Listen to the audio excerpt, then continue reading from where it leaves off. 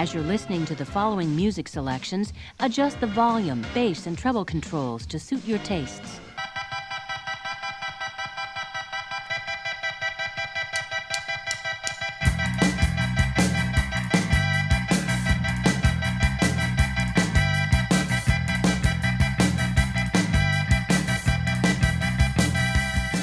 On today's episode of Android's Dungeon, the finals. Pandemic. Was the world saved? Was it in time? And did the man of the hour come out ahead? And death strikes in D&D. It had to happen eventually, and this time, no takes backsies. Stay tuned.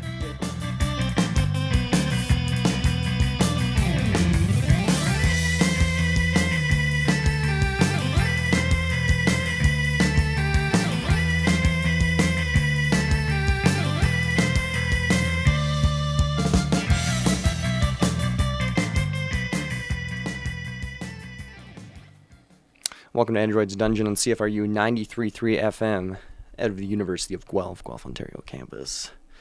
I am Jack. And I'm Joel. And this is a show about board games, music, movies, ranting about strange things that may have happened to us the moment before we walked in the studio and getting off on tangents, but mostly about board games. Yeah, usually this is a fun show where we joke and we have a good time, but this is going to be a sad, somber episode. Yeah, it's going to be more depressing than usual, and so we're going to take a dark tone as opposed to the constant upbeat tone we've usually got. But I think we generally have a pretty good time doing this. So. Oh yeah. Well, I mean, I know I'm having a good time. Whether our listener is having a good time is a better question. But doesn't matter. Joel, what have you been playing recently?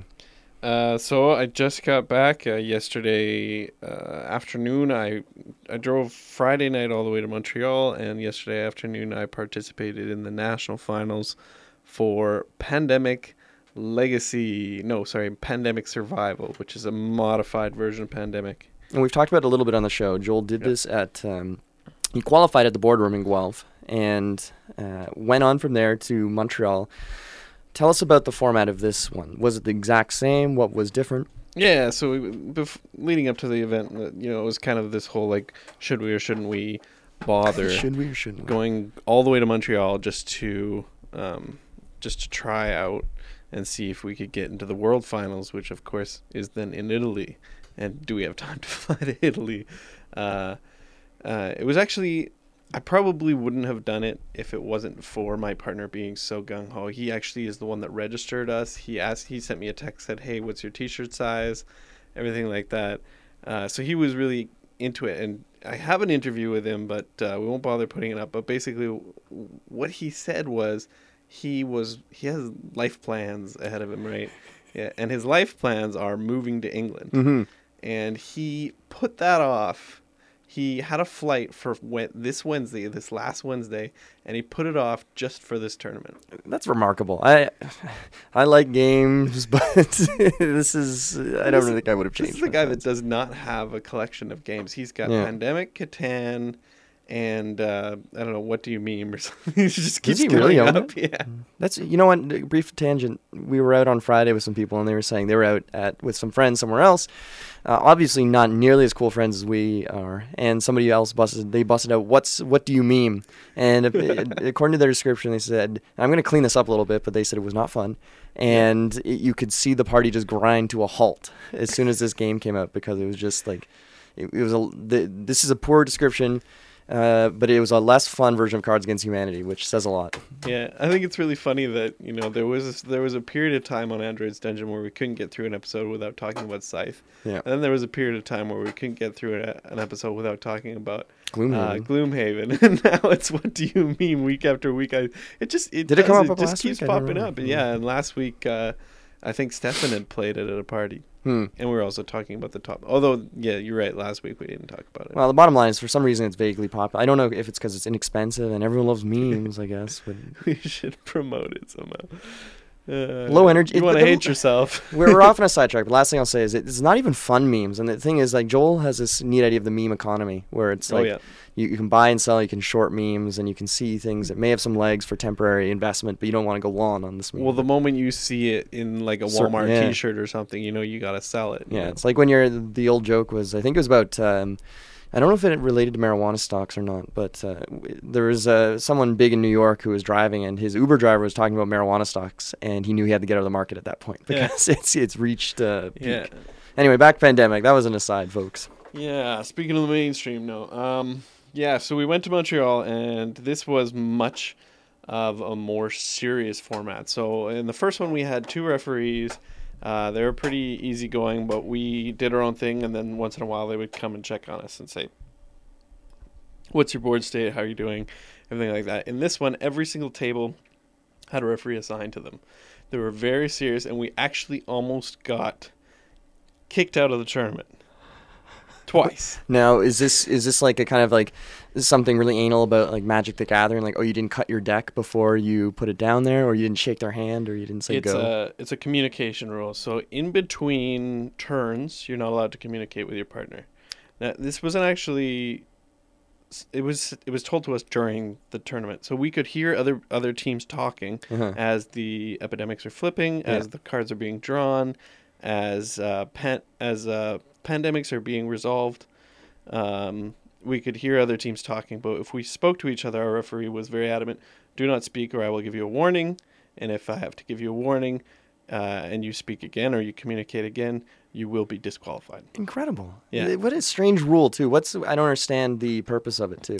I'm not sure either. I guess it is not considered game time. It's like sort of pausing the game at that point. But it took like a good 2 to 3 minutes for them to resolve because people had to draw and then discard their excess cards beyond 7. If an epidemic happened, everybody needed to read what it did, because I'll get into it, but it was the Virulent Strain Challenge, which is like an expansion that obviously me and Kyle had never heard of before. But yeah, so we got in a little bit of trouble. But we had fun with it. We were joking with the ref about it, and I think he was pretty chill. So you've brought up part of this that I was going to ask, is that is every turn timed? Like everyone has, like every round is 5 minutes. If you have not resolved it, forget about it. We get 1 minute 25 seconds. Wow. Exactly. And if you go beyond that, you don't go beyond that. If you're not done by then, it's kind of like the hands in the air thing. If you touch anything, you're disqualified. So you just forfeit the rest of your actions? Is that what? Yeah, exactly. But a minute 25 is a lot longer than you should need to make 4 moves. Mm-hmm. But the thing is, we ended up having to discuss everything else in that time as well. So was the moment that if they would say your turn, all of a sudden we used to say, okay, so I can see over there that guy's got 3 cures already. But who knows? He's got 3 cures really quickly, blah, blah, blah, blah, blah, and we would just go through everything. Yeah. And then we would have to, at the end of our thing, once we were done deciding what to do with our moves, say, okay, so if you draw these colors, I want you to discard these colors. Yeah. And the reason for that was actually a good reason. It's a really cool role that they put in. It's an expansion role. It's called the Archivist. Okay. Have you ever heard of it? Nope. So the Archivist has an 8-hand limit. Oh, interesting. That's its base ability. But its most interesting ability is that once per turn, if it's on the city, it can take a card from the discard. Interesting. When you say on the city, so are you saying, so let's say I'm in Mumbai. Mumbai's already been discarded for some reason. I can grab it back from the discard pile? Exactly, once per turn. So it kind of forced people to decide, do I want to get to cities, pull things from the discard, and then cure quicker? Or do I want to focus on curing the diseases around the map and everything like that? And you were saying, because we talked about this a little bit, in the past, was it still just survival, or was it that you were aiming to win? Because you made it sound before like you were just hoping to outlast the rest of the other teams because it was so brutal. Yeah, so I read a couple things that kind of led us towards a more defensive play. One was there was a former judge of Pandemic Survival who had said, the majority of games end in last man standing. Mm-hmm. So that would be there are 12 teams and 11 of them die, and one of the teams just manages to squeak out a survival to a certain point. Mm-hmm. They win the game. So as in they like survived 1 round longer than the previous team? Yeah, so finding 4 cures is less common than just not dying. So and we kind of naturally lean towards that anyway. But yeah, so that's one of the reasons why we played sort of cautiously. Mm-hmm. The other reason was we had watched the French national final. So the French-speaking Canadians actually get to send a delegate as well. And last year, they're the ones that won the world championship. Interesting. And what is there money at the end, or what's the? The prize for winning is you win a trip to anywhere on the Pandemic map. You get now I remember you saying this. $100 a day for 10 days. Okay, that's fine. It's better than a kick in the pants, but Yep. that's pretty cool. And we all know Pandemic is one of these games that I think I would call it a staple. I think we've talked about this in the past. Like if you go into a house, the old staples were Scrabble, Monopoly, Clue, Risk. Yep. Like any house will have variations on these. The new staples will be, everyone still has those to different degrees. I think Scrabble is still Scrabble. There's nothing wrong with having that in the house. That's its own game. But Pandemic, Ticket to Ride, Catan, and Dominion, maybe. Dominion's pushing it, in my opinion, but Seven Wonders. even that I think is pushing it. But in my opinion, those three are just so simple and basic.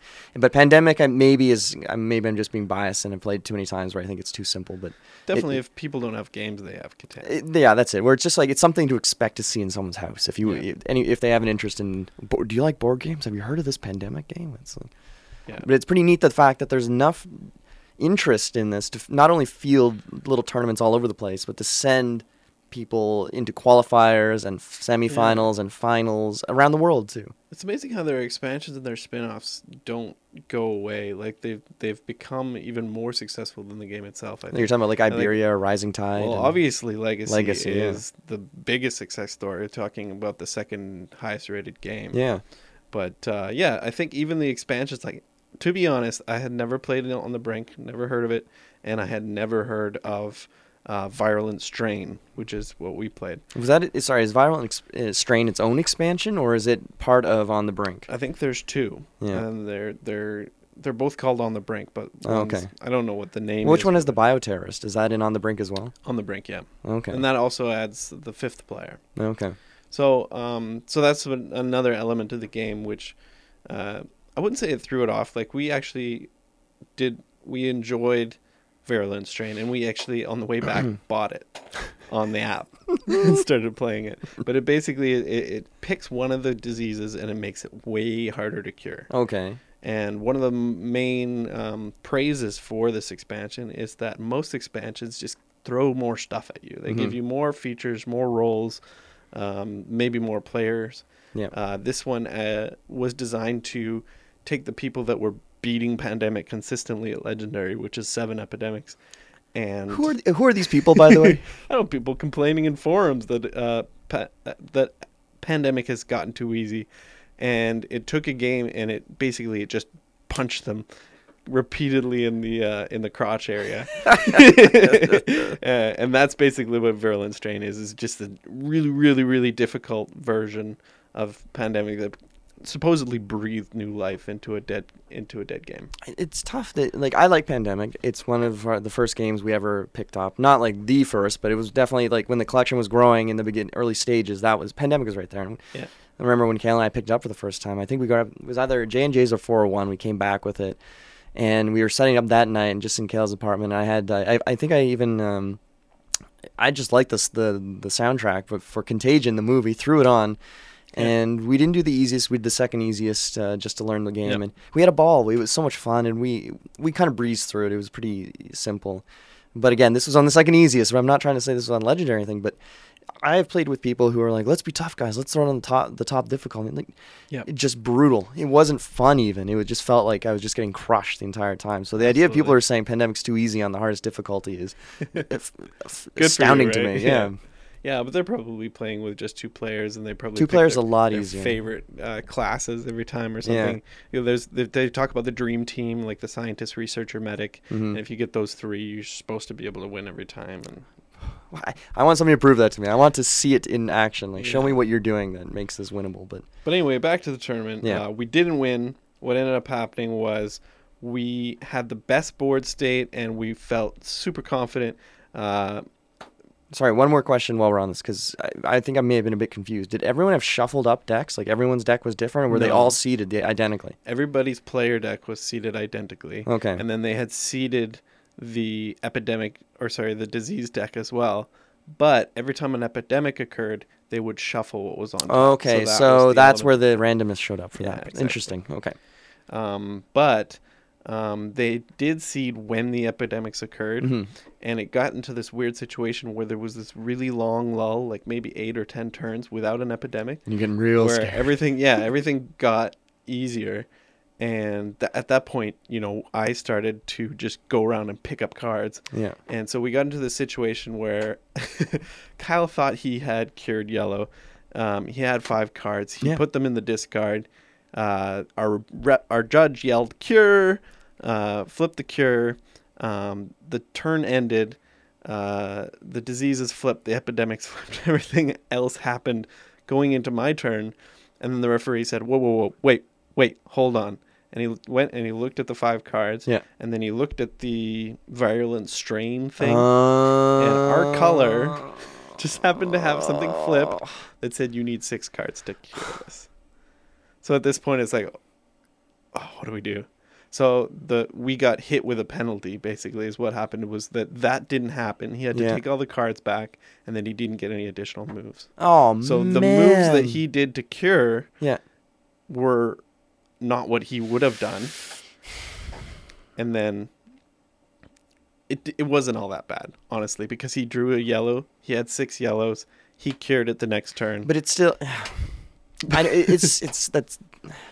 It feels close to me. And I think we were talking about this last time, or maybe outside of the show, was there are times when you're playing a game and you don't, and I think it came with Cyclades, is that there's times when you're playing it and there's sort of like actually I can do this, or actually you're not allowed to do that, and it just kind of, like, you just feel kneecapped because it's and then it's like, okay, do we just move on or what do we do? Yeah, and if you're playing just casually, it's kind of like, well, who cares? But when you're in a tournament and you've got people like putting up their hands and warning and penalizing. The ref had to call over the organizer to say, what do we do in this situation? Yeah. Right? Because nobody knew, because even the ref forgot that was a thing. I was going to say, if the ref misses a call, I'm sorry, exactly. It's a goal still. Yeah, it should have been a goal. Yeah. No, but I don't know if it made a huge difference, because he cured yellow on his turn. I had the cure in my hand for red. Yeah. And somebody else on the far end who won the championship last year. So props to them. They're obviously very good and they deserve to go. Managed to squeak it out 1 turn before us. So you had it ready to go. They just got there just a step before you. And the other thing that really drove us crazy was that the judges were saying that if an epidemic had flipped, that team was dead. Right? So they're sitting at 6 outbreaks. Yeah. They've rushed a little bit, but they've rushed a little bit less than all the rest of the teams that have died. Yeah. Because there were 2 teams which got to 3 cures probably 5 turns in, like really, really quickly. It's ridiculously fast. And then 2 turns later, they were all dead. How?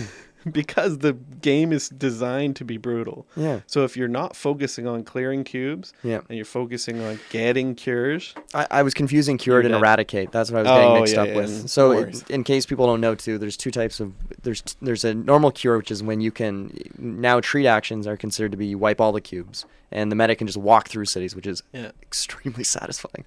And then there's eradicating, which means the disease never shows up. So if you flip up a card or an epidemic or something for this city, it's like nothing. Ignore the whatever is going to happen here, because you've already eradicated the disease as far as the game is concerned, which is incredible. Which I should point out that the medic was the other role. Yeah. So there was that situation where, say, that team with 3 cures stopped trying to find that 4th cure. Yeah. Took it easy and just took that medic and ran it across the board. Yeah.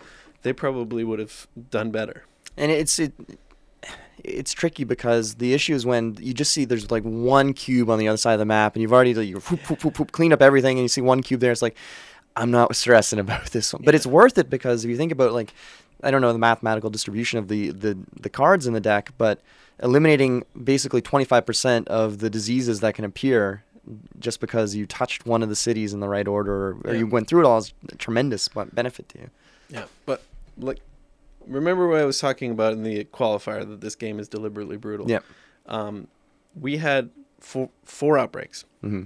The game was designed in such a way that 3 of those outbreaks were guaranteed. It was a flip a card, like epidemic happens, that card gets 3, that card flips immediately every time, because that was their rules. And so we had 3 guaranteed outbreaks, and then 1 which, maybe we could have dealt with, but it wasn't actually a big deal. So that's what, and as we were walking in here, we are kind of talking about this a little bit too, is that Pandemic that's why the tournament's fascinating, because you've seeded the deck, so you know what's going to happen. You can kind of be mean to people and make it difficult. But when you're playing it at home, folks, you're not seeding the deck unless you've got way too much time on your hands or you're following something. So you can end up with games that are a breeze or games that are a nightmare to play through. But after you've shuffled the deck in the tournament, like after these cards have come, then it's like, what's going to happen? So anything could pop, yeah. And so we had the situation where we just never had threes, like 3 cubes in any spot. We were just very vigilant. And the fact that we managed to do that, have less outbreaks than anyone else on the map, and that the situation was I had 4 reds and we had a research station on Bangkok, and I was the archivist, so I could go there, pick up the Bangkok, cure the game, win the game. I feel like we were very satisfied with it's definitely something where you didn't walk away from, aside from, I guess, what I felt was like kind of a bit of a kneecapping of the, no, you screwed up, here's a penalty type issue. Aside from that, you played it perfectly. Like there's no way you could have, I guarantee if you had tried to do things a bit faster, then you would have been in this position saying, oh, if we'd gone a bit slower instead, we could have won it. Yeah, exactly. That's the thing that also made us very happy, was that we didn't die. Yeah. That Pandemic Survival is a game designed to kill people, where the majority of games end in everybody dying, and we have now gone 2-0 against it, right? So congratulations. I'm not mad. So Android's Dungeon, official seal of approval to Joel Bryant's performance of surviving. Yeah, and also Pandemic Survival in general. There will be qualifiers next year. They'll be running from February to do it again? May, June. Possibly, yeah. Yeah. I highly recommend anybody, if you're in the area, wherever you are, because these are running all over the world, check it out. Absolutely go play one. It doesn't cost you anything. They give you prizes just for showing up. Yeah. And it's tons of fun. Like, just playing the game in itself, forget about the tournament, and playing against people is tons of fun. I wonder if Z-Man is, because that's the publisher, do they do this for other games that they have? Like, is there Carcassonne finals or other things? So. It's just, what is it about Pandemic? It's what? I think it's easy to make more versions of this. Yeah. And also their 10th anniversary edition is coming out soon. So there's a super special box that I saw. Shilling that everywhere. Yeah. So obviously they want to promote their product. Yeah. Pandemic is one of their flagships. Obviously, Feast for Odin and that's right. That is Z-Man, but it moves publishers so much. You looked a little shocked there, but I was like, yeah, what is? Well, I was just thinking like there's. They have some other very big titles. Obviously, Z-Man is not a small publisher. No. It'd be interesting to see if Feast for Odin, but it's basically solitaire anyway. So yeah, it would be a very long tournament. Can you imagine? That's the interesting thing, is these games end in like 40 minutes, right? And that's it. So at least there's a set time too. Like, and obviously you can do like chess games could theoretically have an end because you're on the clock the whole time. So, but how many 12-man tournaments do you know that run 40 minutes long? Oh, I have no idea. But was it fun too? Like, you actually had a ball. Oh, I had so much fun. And the thing is, I drove 12 hours there and back, and I don't regret it for a moment. This was definitely going to go down as one of the highlights of my summer. Wow. Yeah. That's really special. I think that's a really nice thing for you to have said. Yeah, it's fantastic. And I know that Kyle felt the same way. Yeah. We had a really good time just driving there, driving back, hanging out in Montreal. Yeah. The moment that the tournament ended, we were just in kind of like a haze, but like a good haze. Yeah. And we left and we just started driving, and the entire time driving west for about 2 hours, we were just talking about that game, you know. But that is a mark of animated talking. Yeah, that's right. Like, what do we say? Like, there's the Tarantino line that I don't know if he originated or what. But the apple pie. The apple pie. When you finish a good movie and you want to you want to talk about it over some apple pie. That's a good movie. Like, whether it was a bad movie or whatnot, but you're talking about it, so at least it stimulated you in some sense. And that's what I was saying to Kyle, is that we didn't have to pay for anything. They gave us $20. Like, props to Randolph Pub too in Montreal. Here we go. Gave us $20 just for lunch, and gave us a ticket for a drink, which was good for an alcoholic drink. So we got magic potions, which were tons of fun. I got a luck potion for very obvious reasons. What did it taste like? It was tasty, yeah. It was like grenadine, 7-Up, and some kind of liquor. Was it in like a weird little bell or it was in a beaker, flask? yeah. A beaker, and it foamed up at the top. Was this something you just did for pandemic, or did they always No, have they've held. I had them when the last beaker? I time meant went. more. Yeah. Was it? Yeah, so the same thing. Yeah, Interesting. it's really cool. Well, yeah, good props to Randall. What is it, Randall's Pub? Yeah, and I was thinking, there's 20 participants. They're dropping like $400 on these people coming in. They're not making any money. They're just promoting Pandemic and their pub. Do you think Z-Man gave him any cash though? It's possible, yeah. Either way, I'm sure the judges got paid. yeah. But how do you become a judge for something like this too? Like, how well do you know the rules of Pandemic? Well, I think it's kind of a culture, It kind of reminded me of when I went on the Southern Ontario Amazing Race, and there were people that had been there for like 4 or 5 years and had won once and everything like that. The world champions will. I won't spoil it. We'll talk about them after the break. Okay. Well, it's probably like what you're saying though. Like they know the names people have done in the past or enough times. It's kind of People like keep coming back. Yeah. Hey, Joel, do you want to be a judge one year? Like, are you not doing this here? Okay. Do you mind judging? Do you want to just?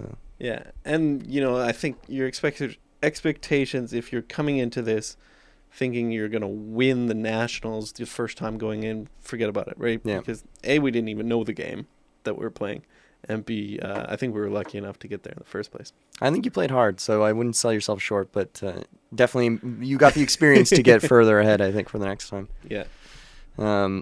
So before we go into the break, I'll just pop in with my Yeah, what have you been playing? my playing, because it's been very busy lately, which is kind of like a sad theme of the summer, where it's just like the little bit of time I do have, it's like there's not much time for a board game really. But so I will pick something up from the past. Like this was about 2 weeks ago, I think, and there was the new Civilization game that came out, and we talk about Civilization all the time. And there's two.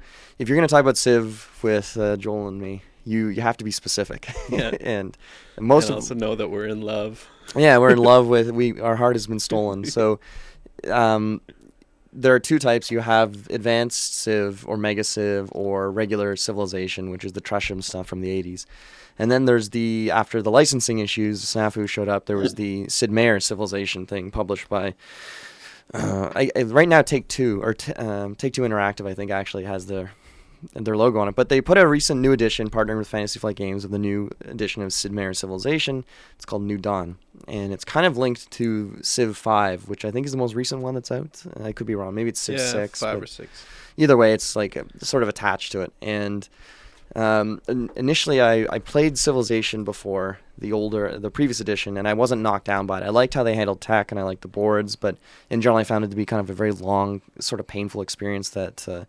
let's just say it overstayed its welcome, and you didn't feel stimulated, versus compare it with Mega Civ, which could be 9 hours long, but you feel engaged and you're having a ball the entire time. So that, for me, that's a gigantic failure of a game if it's long and boring, when this game is long and way more fun. Yeah, did you ever finish a Civilization, like on the computer game? Civ 4, I think maybe a little bit. I played a lot of Alpha Centauri when it came out, so I'm going to say that was my Civilization game, but... Anyway, I picked up New Dawn a little while ago, and I learned it 2 players with Kayla, and I have to say I was very impressed with it. And it does this neat thing where it's kind of like it's got this pseudo deck builder element to it, in the sense of everyone starts with a different civilization that basically puts cards in different row. And in front of you, you line up all 5 of these cards, and they all correspond to a different thing or different type of action you would take in any of these games. So one of them is sort of military, one of them is more economic, one of them is science-based. And the gimmick of the game is that as you take an action, you take that card and move it to the front, and all the other cards kind of move down the line. And the farther down the line the card is, the more powerful the action is. So you could keep taking the same action over and over and over again, but it's going to be weak because you're only sitting at 1. It goes up to 5. Versus you waiting or planning your action that you're going to take until it gets to the very end of the line and you get to do something powerful. And it has a very organic tech creep as well, because you've just got this dial, and you don't have to buy the tech, but you get these points based on how far the card is. And as soon as your dial hits a certain thing, you get to take a tech upgrade corresponding to where you are on there. But that involves a choice? It's a choice. So you get to basically go through, and you can take a card that's in any of, let's say, level 2 areas of these tech cards, and it's better than any one of those cards down there. So if, let's say, you're trying to go for... And there's, of course, the objectives, public objectives that are at the top, and they have a top part and a bottom part, and you basically have to put a marker on each of the cards, whether you're doing the top one or the bottom one. So if you're looking at it, it's like, okay, You this can one only is do one or the other, I assume? exactly. So you're looking at this and you're saying, okay, this one's more military focused. I'm feeling like that's what I'm good at, so I'm going to start putting I'm going to boost up my military cards whenever I can. But they're not always a one-for-one in terms of making it strictly better. Sometimes it's different, but you have to kind of keep an eye on what you're doing. So long story short, the game looks great. It plays so fast, and it almost plays so fast to the detriment of it, because if you know what you're doing, it's going to be a very mean, angry game, because the attacks can come fast, and if I'm going to say this, if you're a sensitive soul, you're not going to have a good time, because the game relies on you picking on people a little bit. Yep. And not in the sense of kicking someone while they're down. It's just a lot of this stuff revolves around taking cities from people, and because if you want to hold on to certain amounts of it. But it moves so fast that you feel like, and I've mentioned this before with something else, that I forget what game I was referring to, but the upkeep is coming faster than the gameplay is. So it's almost like you're doing all this stuff.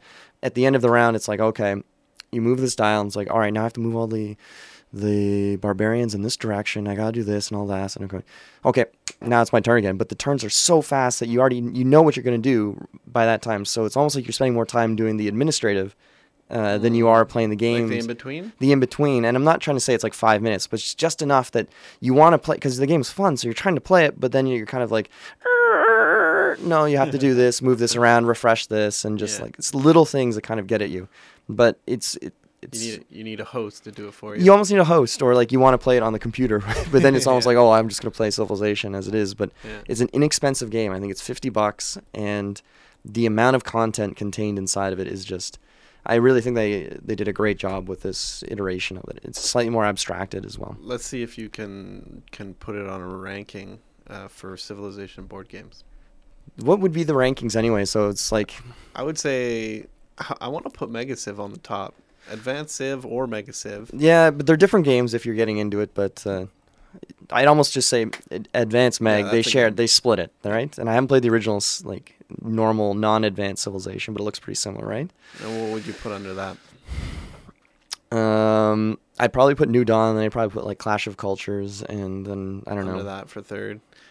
Clash of Cultures probably get knocked down another pick for me just because of the stupid plastic components. Oh man, that was bad. Yeah. It still haunts me to this day. You ever had a piece melt on you? Oh, it like disintegrated in your hands, leaving greasy like residue. Pieces of paint and grease coming off. The apparently the expansion for it really fixes a lot of the issues in that game, Nice. which is frustrating because it's insanely out of print right now. So you can find copies of Clash of Cultures, but good luck finding the expansion.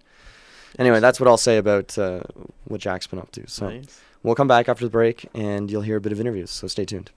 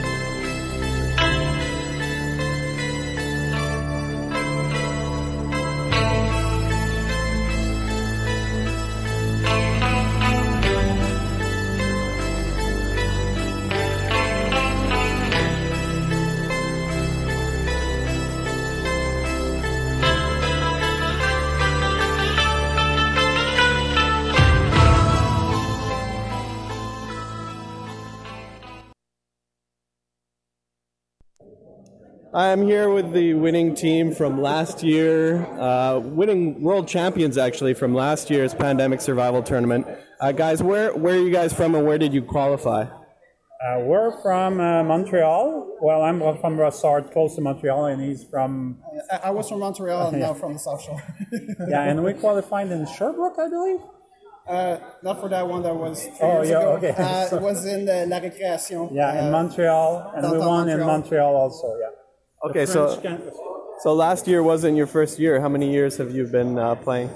Last year was our third time we tried to qualify for the World.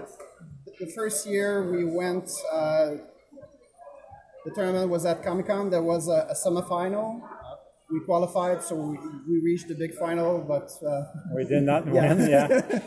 The year after that, we tried to qualify for the final. We did not, and finally, yes, last year we won the final, yeah. Yeah, we tried 2 times to qualify.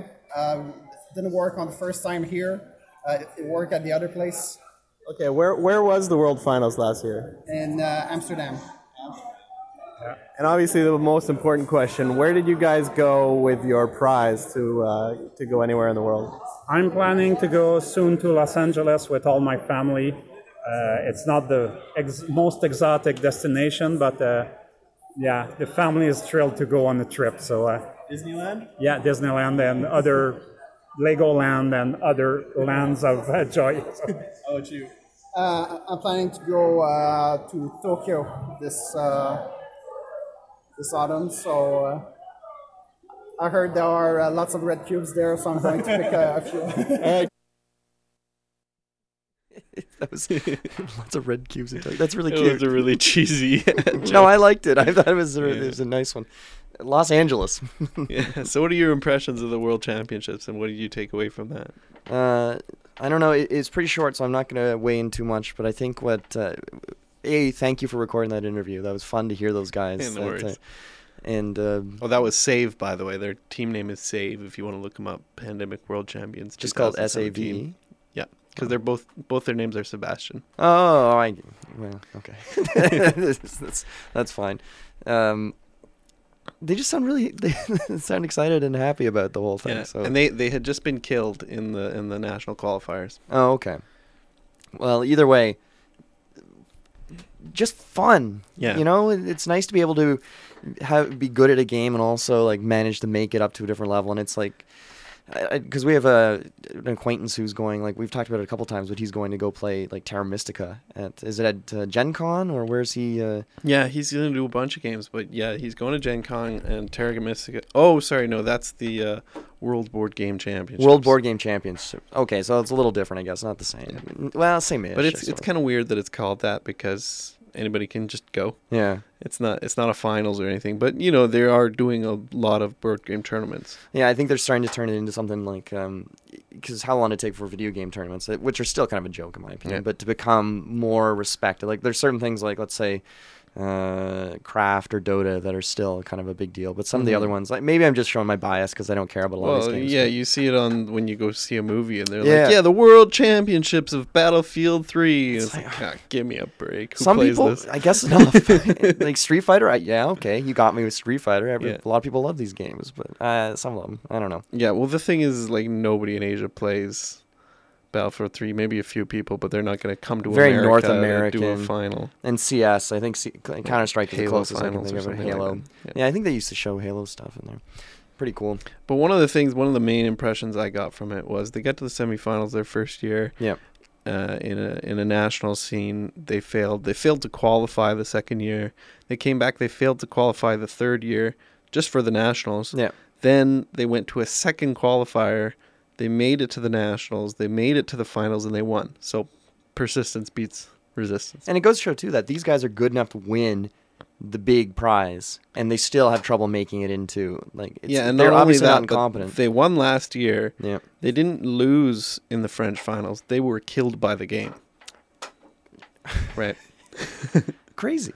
Like, how tough? I'd like to see. I wonder if it's posted, like, what they did every turn or some sort of, like... Yeah, well, they were all writing it down. Everybody was writing notes except for us, but, you know. Little... Yeah. At that point, when we were watching the French one, we were thinking, oh, maybe we're a little over our heads here. Everyone's pretty serious, but... You did all right. You did all right.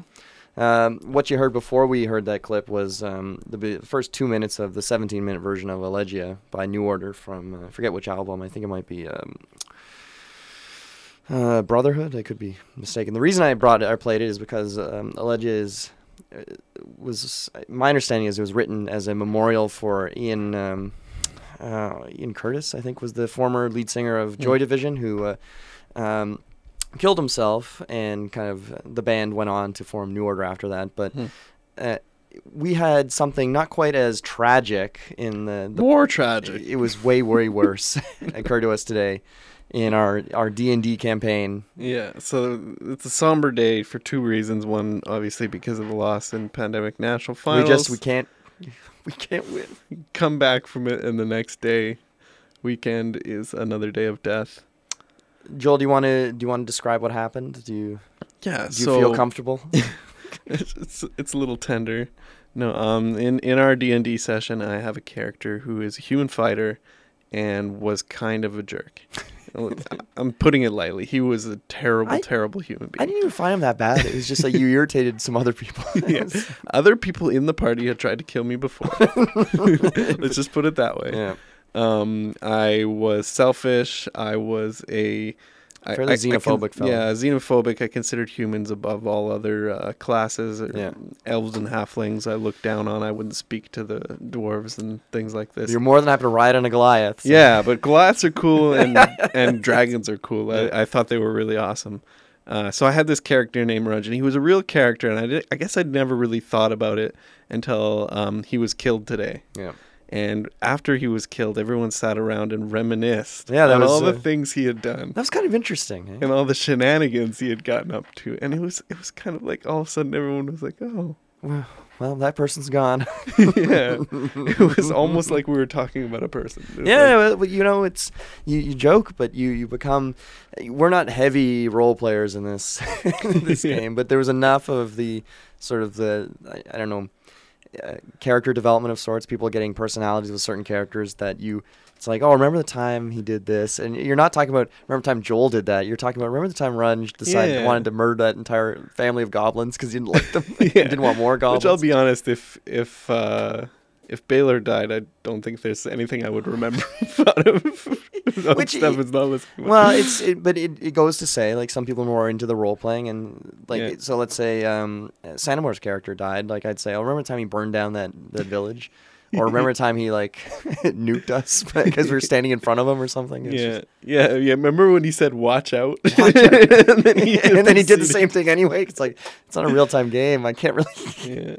But anyway, I guess what happened was that we've had harder and harder enemies thrown at us, and we had this one dragon class enemy now where it could do this really big attack, and it can do it once every 5 rounds, which is pretty nuts. And didn't insta-kill me. I think I probably had the opportunity to heal myself and increase my AC at some point, but well, the AC ignores AC. I don't think it would have made a difference. True. Felt fairly confident at 31 health. It's a lot of health. I took 46, which obviously -10 is that threshold where if you go beyond -10 health in D&D, you're dead. Yeah. So he was killed. And I think it was kind of like the party was relieved because they kind of wanted him to die. And then after a little bit of reflection, they kind of thought, oh, maybe we should bring him back. And then we're like, no, it's better this way.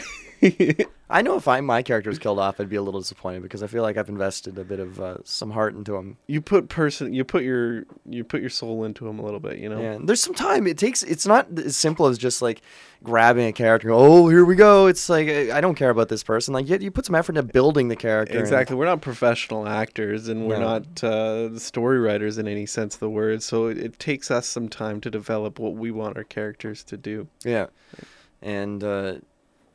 You have, I don't know if it was just temporary I don't know if Mark was expecting us to do some more, but I think everyone was kind of done at that point. But you were briefly this incredible, super gigantic, awesome, superhero that flew in and with a +11 axe or something. Yeah, ridiculous. And I think I actually am going to be that character coming into the next story. But I guess there's an actual a major hero in the world of D&D, because I kind of looked him up, and he's in maybe 4 different stories where he's this giant ice dragon.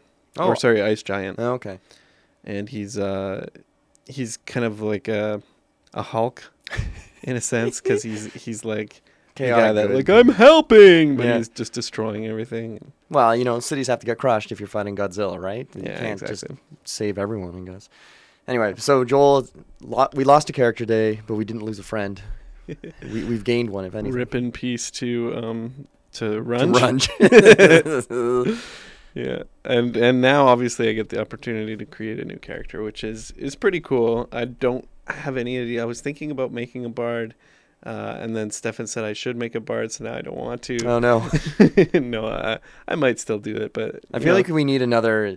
I can't be sitting there absorbing all these hits, because it was you and me that were up there. Yeah, exactly. And I went from this like heavy damage utility wizard to just a fighter, which is basically your objective is to get hit and just be there to be in the way so the wizards don't die. Yeah. And I think you're right. I think we need that again.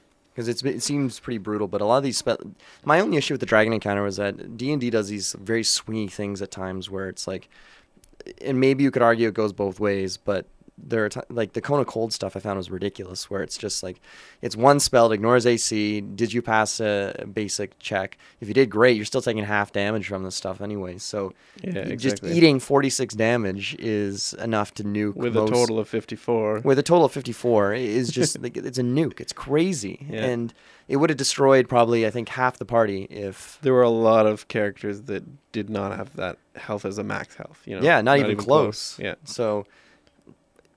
it's sad to lose them, but I think it's I'm curious to see what comes for those next. Characters that they're allowed to cast their spells from no matter where they are. There's no range. I was going to say, what is there a range issue with some of that stuff? Or so some of them are 60 feet, some of them are 30 feet, and some of them are 100 feet. I was feeling acutely aware of the distance today, where I was. Yeah, where they were too far for us to reach. Yeah. But then I find that like anytime we get into a scenario, no matter what the scenario is, the warlock and the caster cast exactly where they want to cast, no matter where they are. Whereas I feel like in the other campaigns, we would have to do a little bit of maneuvering. Yeah, I don't know whether it's just because of people being like not wanting to care about the tactical side of it as much, or maybe just ditching certain mechanics in favor of having some fun. But yeah, some less fun things. I think if the distance, especially when you can't move and cast on the same turn. Exactly. So I think if the distance stuff came into it, there'd be a lot more kind of weak turns, and I think a lot more scary things happening to characters because of just how squishy some of these. Yeah, exactly. But because some of our saving graces is there's something that comes in that could just kill us. Yeah. But we have so many turns that we kill it before it even gets to do something. Murder it before it has a chance, or grapple it. Anyway, that's a D&D update. Yeah. Now, Joel did get to play something new recently as well that I don't know if it made a splash, but it came out, and I haven't played it yet, but I found the reaction to it was muted. Yeah, I think it had a very quiet release. I think especially for a game that's fairly big. People that were followers of the game probably picked it up, but there was no hype. Yeah, that's right. Was talking about but how long did coming right out, Splendor, the expansion for it, Cities of Palaces, whatever. I don't know how long Splendor's been out. It won, I think, Golden Geek. I want to say like 2015, maybe even earlier. Yeah. Maybe even earlier. And then it takes, and I think I like seeing expansions come out significantly after, because it means to me that people have been thinking about it or playing it enough and saying, this would be cool, this would be good. I hate this Kickstarter like style of, okay, here's your game. Also, it comes with 3 expansions. Like, hold on a second. Yeah. You didn't have this to put in the game? Yeah, you didn't have this? Or is this something where you just thought, oh, I can trick more people into backing because look at this. But anyway, tell us about Cities of Splendor. So Cities of Splendor is 3 different expansions put into one. They're all optional.